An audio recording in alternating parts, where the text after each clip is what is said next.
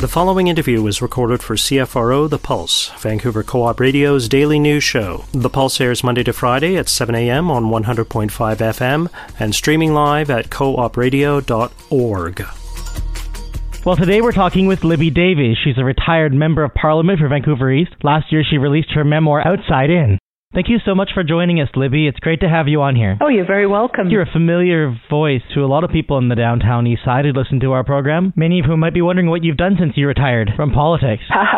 Retired, that's a joke. I feel like I'm as busy as I've ever been, excepting I don't fly back and forth to Ottawa, which is nice. Tell me what you're working on these days. Well, I'm still doing writing. I published my memoir, Outside In, last year, and I'm now trying my hand at some fiction writing. So I have a collection of short stories, a number of which relate to the Downtown Eastside, actually, that I'm working on. And so that's a bit of a, work in progress. Do it when I can. I'm on a couple of boards, so that keeps me busy. But what I find incredible is just the folks who phone me up and, want to talk about politics or want advice. So I feel like I've got this kind of little consulting service for free going on. People who are interested in politics or, want to talk about running or, whether it's federal, provincial, or civic. And it's surprisingly busy that way, of people just connecting and wanting to talk and get advice. But I do have a luxury of, if I don't feel like doing something, I can just say, nah, I don't think so. You have such a wealth of history from your many, many decades of organizing and activism in the Downtown Eastside. In fact, many things and institutions that we now take for granted in the neighborhood are things that you and others fought for many decades ago. Some of us might take them for granted as always being here. Maybe, yeah. I was 19 when I started working in the neighborhood, so it's a long time ago. How did you get started? Well, my father, Peter Davies, he was working at the First United Church. He had been unemployed for quite a while when we came to Vancouver, and he started volunteering there. And then he finally got hired sort of part-time, and then I guess full-time. And he started the Downtown Community Health Clinic, which is still running today. It's run by the Coastal Health. It was one of the first community health centers in Vancouver, and it was on East Cordova Street, next door to the Franciscan Sisters, part of the Catholic Church there, the space there. And I don't know exactly how it happened, but somehow I applied for what was called, this is 1972, Opportunities for Youth, which was a federal program for students in the summer to get hired. And I applied, and I think it was through my dad. I can't quite remember. But what I and a bunch of other students did, about 6 of us, is that we started a food store, a low-cost food store in the clinic, and we would purchase items in bulk, like cans of sardines and baked beans and tea bags and coffee and sugar and things like that, and we would package them into smaller things, in smaller units, so people could come in and buy and save the cost, right? Because what we found out was that the old Safeway that used to be at Hastings and Gore, we did a price comparison throughout the city, and it was the most expensive Safeway in Vancouver, of course, for the people who were, the lowest income. And of course, as you know, when you buy in smaller quantities, you usually pay a higher per unit price. So the idea was very simple, to set up this little store. And then we used to get soup every day from Woodward's. We used to go and pick up the leftover soup at Woodward's and bring it up on trolleys. When it was a department store. Yeah, when in the basement of the department store, they had a wonderful cafeteria, and Woodward's clam chowder was very famous, and so every day we would walk down with our metal trolley and bring back these huge pails of leftover soup, I guess from the day before. And it would kind of slop around as we, rumbled it over the sidewalks, and we'd bring it back to the community health clinic and heat it up and then serve it, and then people could come up to the little store and buy stuff, like, come in and buy 6 tea bags if you wanted, because of course people were living in the SROs and were lucky if they even had a hot plate. That was 1972. Maybe that's something that we need now even. I mean, for a lot of residents down there, the closest store is Nestor's and Woodward's, which is out of the price range of most residents. No, for sure. The Nestor's and Woodward's. The idea of a co-op or some kind of little food co-op. The Carnegie Centre, in many ways, its food program over the years has helped people, but, you basically buy the food to eat, right? It's prepared food. But it's only a couple bucks, so it's affordable to people. And it's very important, and it's always been a source of good nutrition linked to the Strathcona Community Gardens where people grow stuff. I think the Portland Hotel Society has its Washington Market that has been providing some food security options for low-income residents as well. But the food store actually was running until not that long ago. It amazed me that it kept going for like decades. But then I guess at some point it folded. But, certainly the issue of access to food is still a critical issue in the neighborhood. There used to be, a lot of local cheap stores where you could, there's the old Sunrise Market on Powell Street that's still there. But there were places that you could buy, like, relatively inexpensive fruits and vegetables and stuff like that. But if you wanted to get dried goods and canned goods and stuff that you could easily prepare, it was harder to find stuff, right? Because it would be more expensive if you were just buying, one small can of beans, or if you could only afford to buy a small bag of rice, it would be much more expensive than if you were buying 20 pounds of rice, that kind of thing. Yeah, I encourage people to actually check out the Washington Market. PHS runs it, and they provide a social enterprise, employment, and low-cost food. So here's another connection to your history in the Downtown Eastside, because without your work with the Downtown Eastside Residents Association, there would be no Portland Hotel Society. Yeah, that's true, I guess. I feel like I've seen the waves that happened in the Downtown Eastside, beginning with the Downtown Eastside Residents Association in 1973, and then I always saw another wave was VANDU, the Vancouver Area Network of Drug Users, that formed in the late 1990s, and I worked very closely with Bud Osborne, one of the founders of VANDU. And VANDU, he's one of my favorite people of all time. He's a great poet. People should read his book. It's amazing. Yeah, he's wonderful, wonderful poet he was. His poetry is still around. But I always saw VANDU as sort of like the second wave, right? It was a different circumstances, different conditions in many ways, but it was the same kind of idea of what DERA was, which was challenging stereotypes, challenging stigma, challenging the powers that be to change systemic injustice in the neighborhood. And of course, with VANDU, it was around the whole issue of drug prohibition and the rights of drug users, and that still goes on today. But so I felt a great affinity with VANDU always, and still today. In fact, I'm an honorary member of VANDU. Because I just knew what it was. I understood it. I got it, right? Because I'd been part of that first experience of the first wave with the Downtown Eastside Residents Association in the early 1970s. I want to go back to the founding of DERA, because that was kind of pivotal in the Downtown Eastside neighborhood, particularly if we were to do a Where Are They All Now for the actors and activists involved in that. In fact, we now have Jean Swanson, who's a city councillor and was also involved with DERA, and I would say that between her and Councillor Christine Boyle, they've managed to usher in a bunch of community organizing-based motions that actually ended up getting bipartisan support on council. It's incredible. Particularly on decriminalization of drugs, on housing, on city purchases of SROs. When I look back, Jean, myself, and my partner, Bruce Erickson, we all ran for city council numerous times.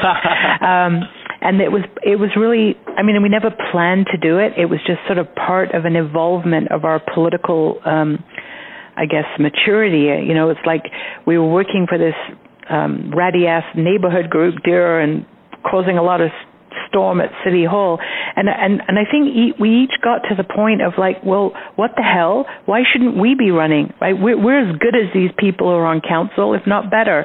And so we started running, and Bruce finally got elected to city council in 1980. I got elected in 1982. Jean ran for mayor. I ran for mayor. The other person from that crew is Calvin, and he's in fact a lawyer now and is head up of the University of Victoria Environmental Law Centre. Calvin, yes, I didn't know you knew Calvin, but Calvin Sanborn was actually on both the food store and the next year, the Downtown East paper. So I've known Calvin since 1972. And they're actually very big. If people follow the Trans Mountain Pipeline legal battles, the lawyers advising the government on that case were involved with the UVic Environmental Law Centre. Yeah. Well, so to me, it's very interesting that the role that DERA has played, and even the pre-DERA, looking at the Downtown East newspaper or what was called People's Aid and the food store project, like to see where people ended up, right? You can see what an incredible political impact this organization, this low-income organization, had on not just Vancouver politically, but far beyond that. So it's really quite remarkable. And that now I just chuckle when I think that there's Jean on City Council, so many years later, doing her thing, and bravo to her. She's working so hard. So to me, it's a lesson about the longevity that we need to apply to things, and I often think. So one of my themes or interests has always been the connection between sort of social movement politics, grassroots politics, and formal electoral politics, and how we need to foster those connections and alliances. We need people on the inside. We need people on the outside raising shit. And I feel like I've done kind of both of those roles, inside and outside, and Jean has too.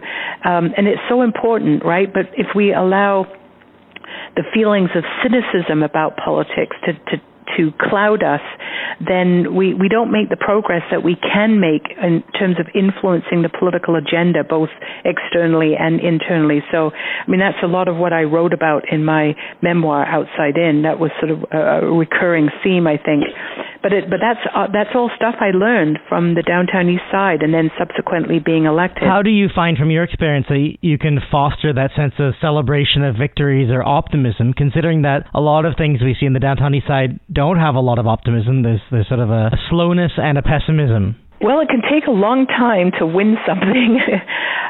But for me, the motivation or the sense of enthusiasm really came from people I was working with. You slog it out. There are issues that we're still working on today that I was working on almost, 40 years ago, for God's sake. And as you say, some of these issues are just sort of now finally being addressed.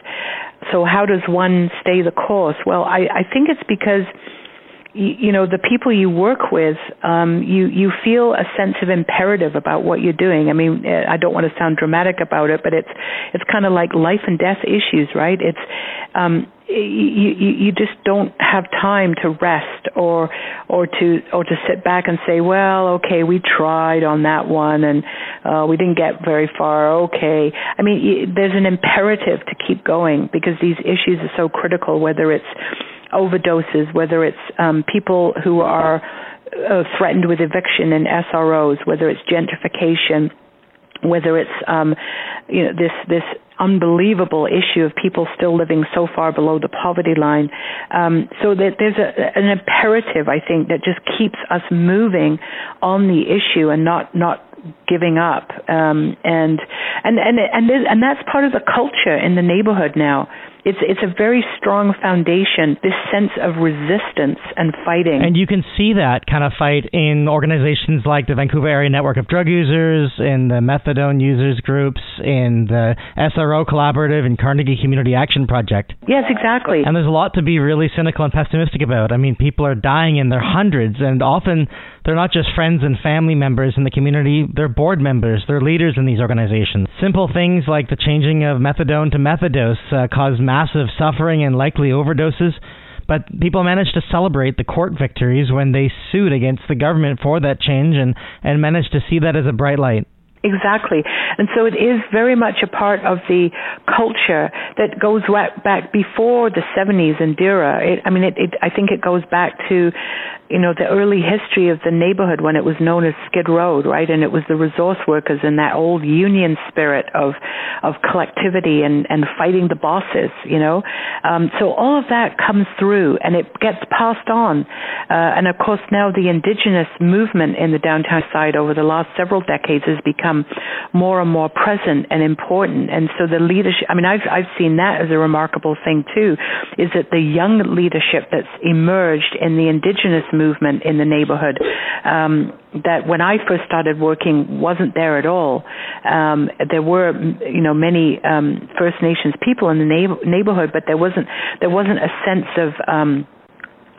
of connectedness and that sense of sort of mission about taking stuff on. We see that now, absolutely. So it's pretty remarkable. Let's talk about that for a second. Do you remember how big the Women's Memorial March was in 2010? After years of it very gradually building from 20 years before, it was huge. I remember it very well. I remember the very first one, too. Wow, a credit to the Women's Memorial March Committee. Yeah. They've been holding through the long haul and building. And at the beginning, no one believed them that there was a serial killer. Well, do you know why the first one happened? Tell me more. If I'm remembering correctly, it's like 1984 or something like that. But a sex worker had been murdered, and her body parts were found in a dumpster on Dundas Street at Salisbury. Powell turns into Dundas, and when this was exposed and known, there was a march from that dumpster to the Carnegie Centre at Main and Hastings, and it was probably 100 people, maybe less. I'm sure it was less. I remember it so well. We ended up at the Carnegie Centre, and the victim's family came from Seashelt. Some of her family, and it was just this incredible heaviness in the theater at the Carnegie Centre. And there was a smudge ceremony, and there was a remembrance about this woman. And to me, it was the first time that there was sort of a community consciousness about the missing and murdered women. And they offered prayers, offering some honor and dignity to the person and to help the family and friends grieve, as any of us should have the right to. Yes, that's exactly what it was about, that these women had disappeared.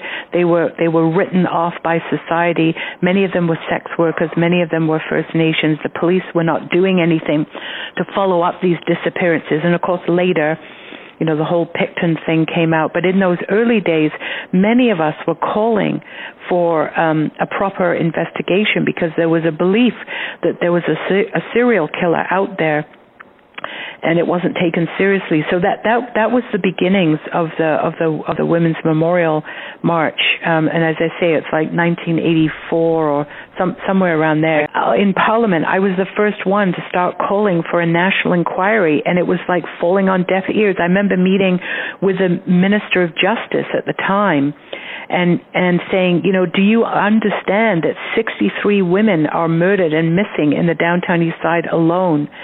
And he was like, what? And he didn't know anything about it. And I was gobsmacked that this Minister of Justice. I said, well, what would you do if it was your riding, your community? It would be a national scandal, outcry.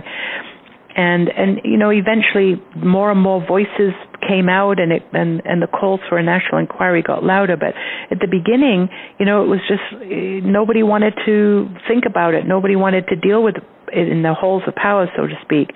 But the impact in the Downtown East Side on people's lives and the women who disappeared and were murdered has just been. And then of course we learned it was happening in the north and across the country.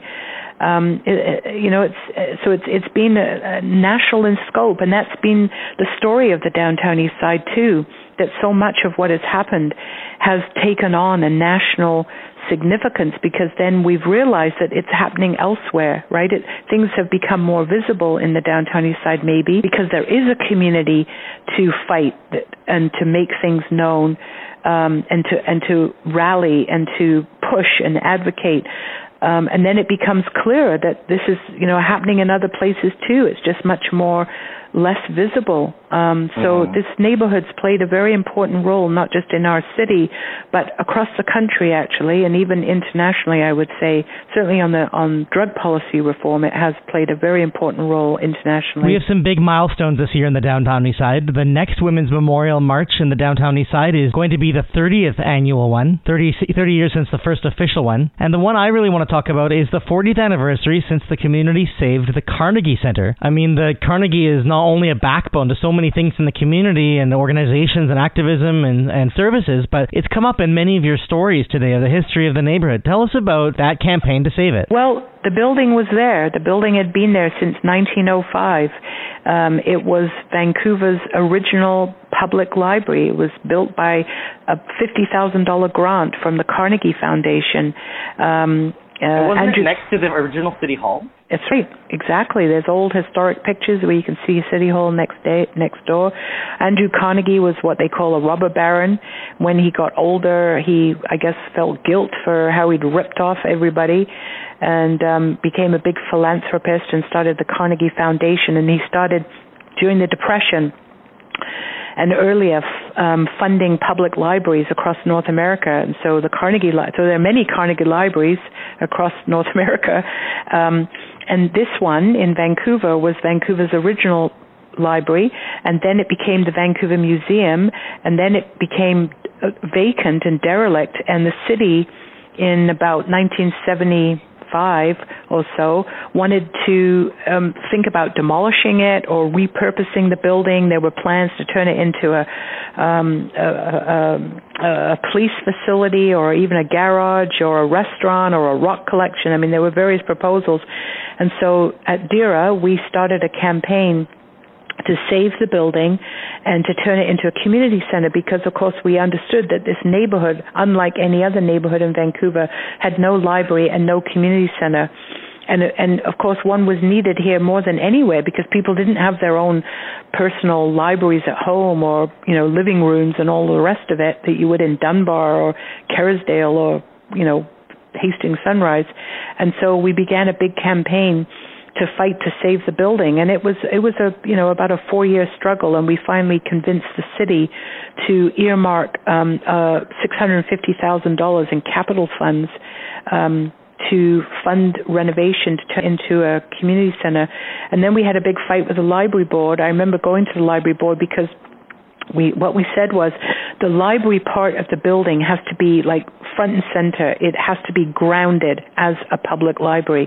And the library board only wanted to set up a reading room with paperbacks and Western novels and mysteries because they said that people would steal the books and people in that neighborhood didn't really read anyway, and if they did, it was only, mysteries and Western novels. They haven't seen the huge number of newspaper readers who filled that library almost every day, at least before the pandemic. I know. And we said, no, we want a proper library. People read. They're actually very well educated. People are self-educated. They want reference books. They want history books. They want literature, just like in any other damn library. And so we fought the library board, and they finally agreed to have a proper branch library. And I think the circulation of that library became the second highest in the city after the main branch downtown. So the Carnegie Centre did become an anchor.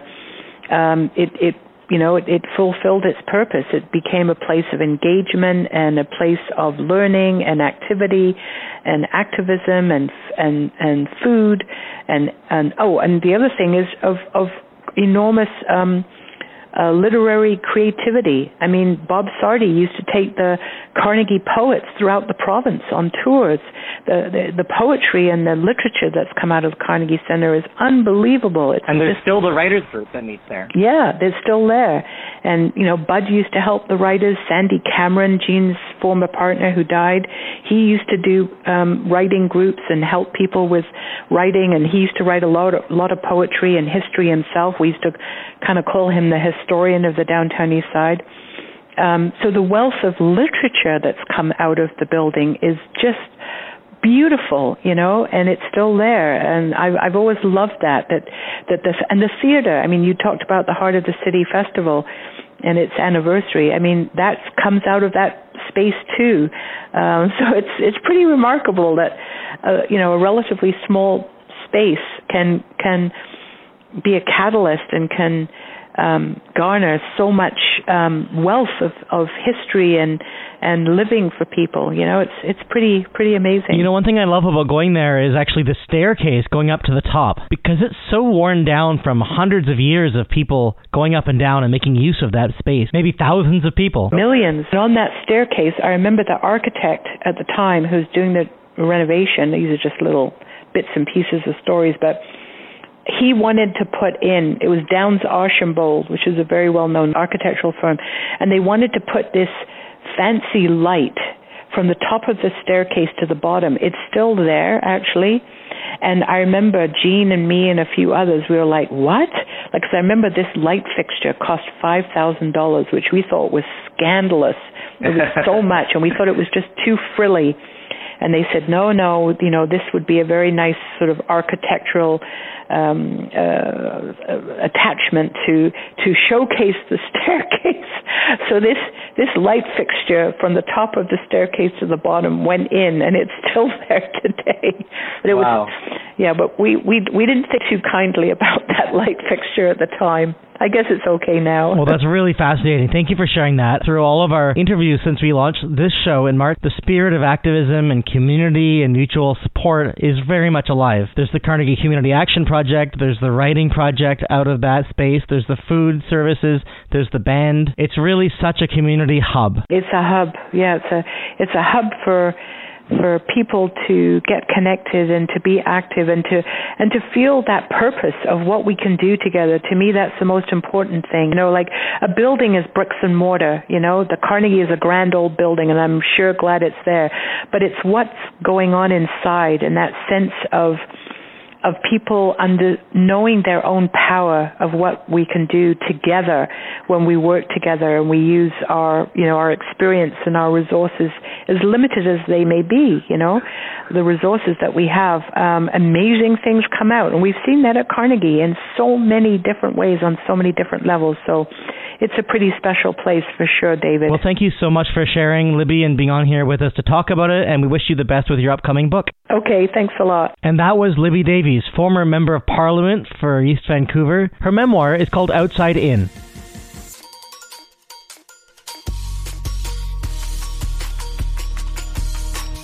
CFRO The Pulse is brought to you by the Local Journalism Initiative, a program funded by Heritage Canada and administered through the Community Radio Fund of Canada.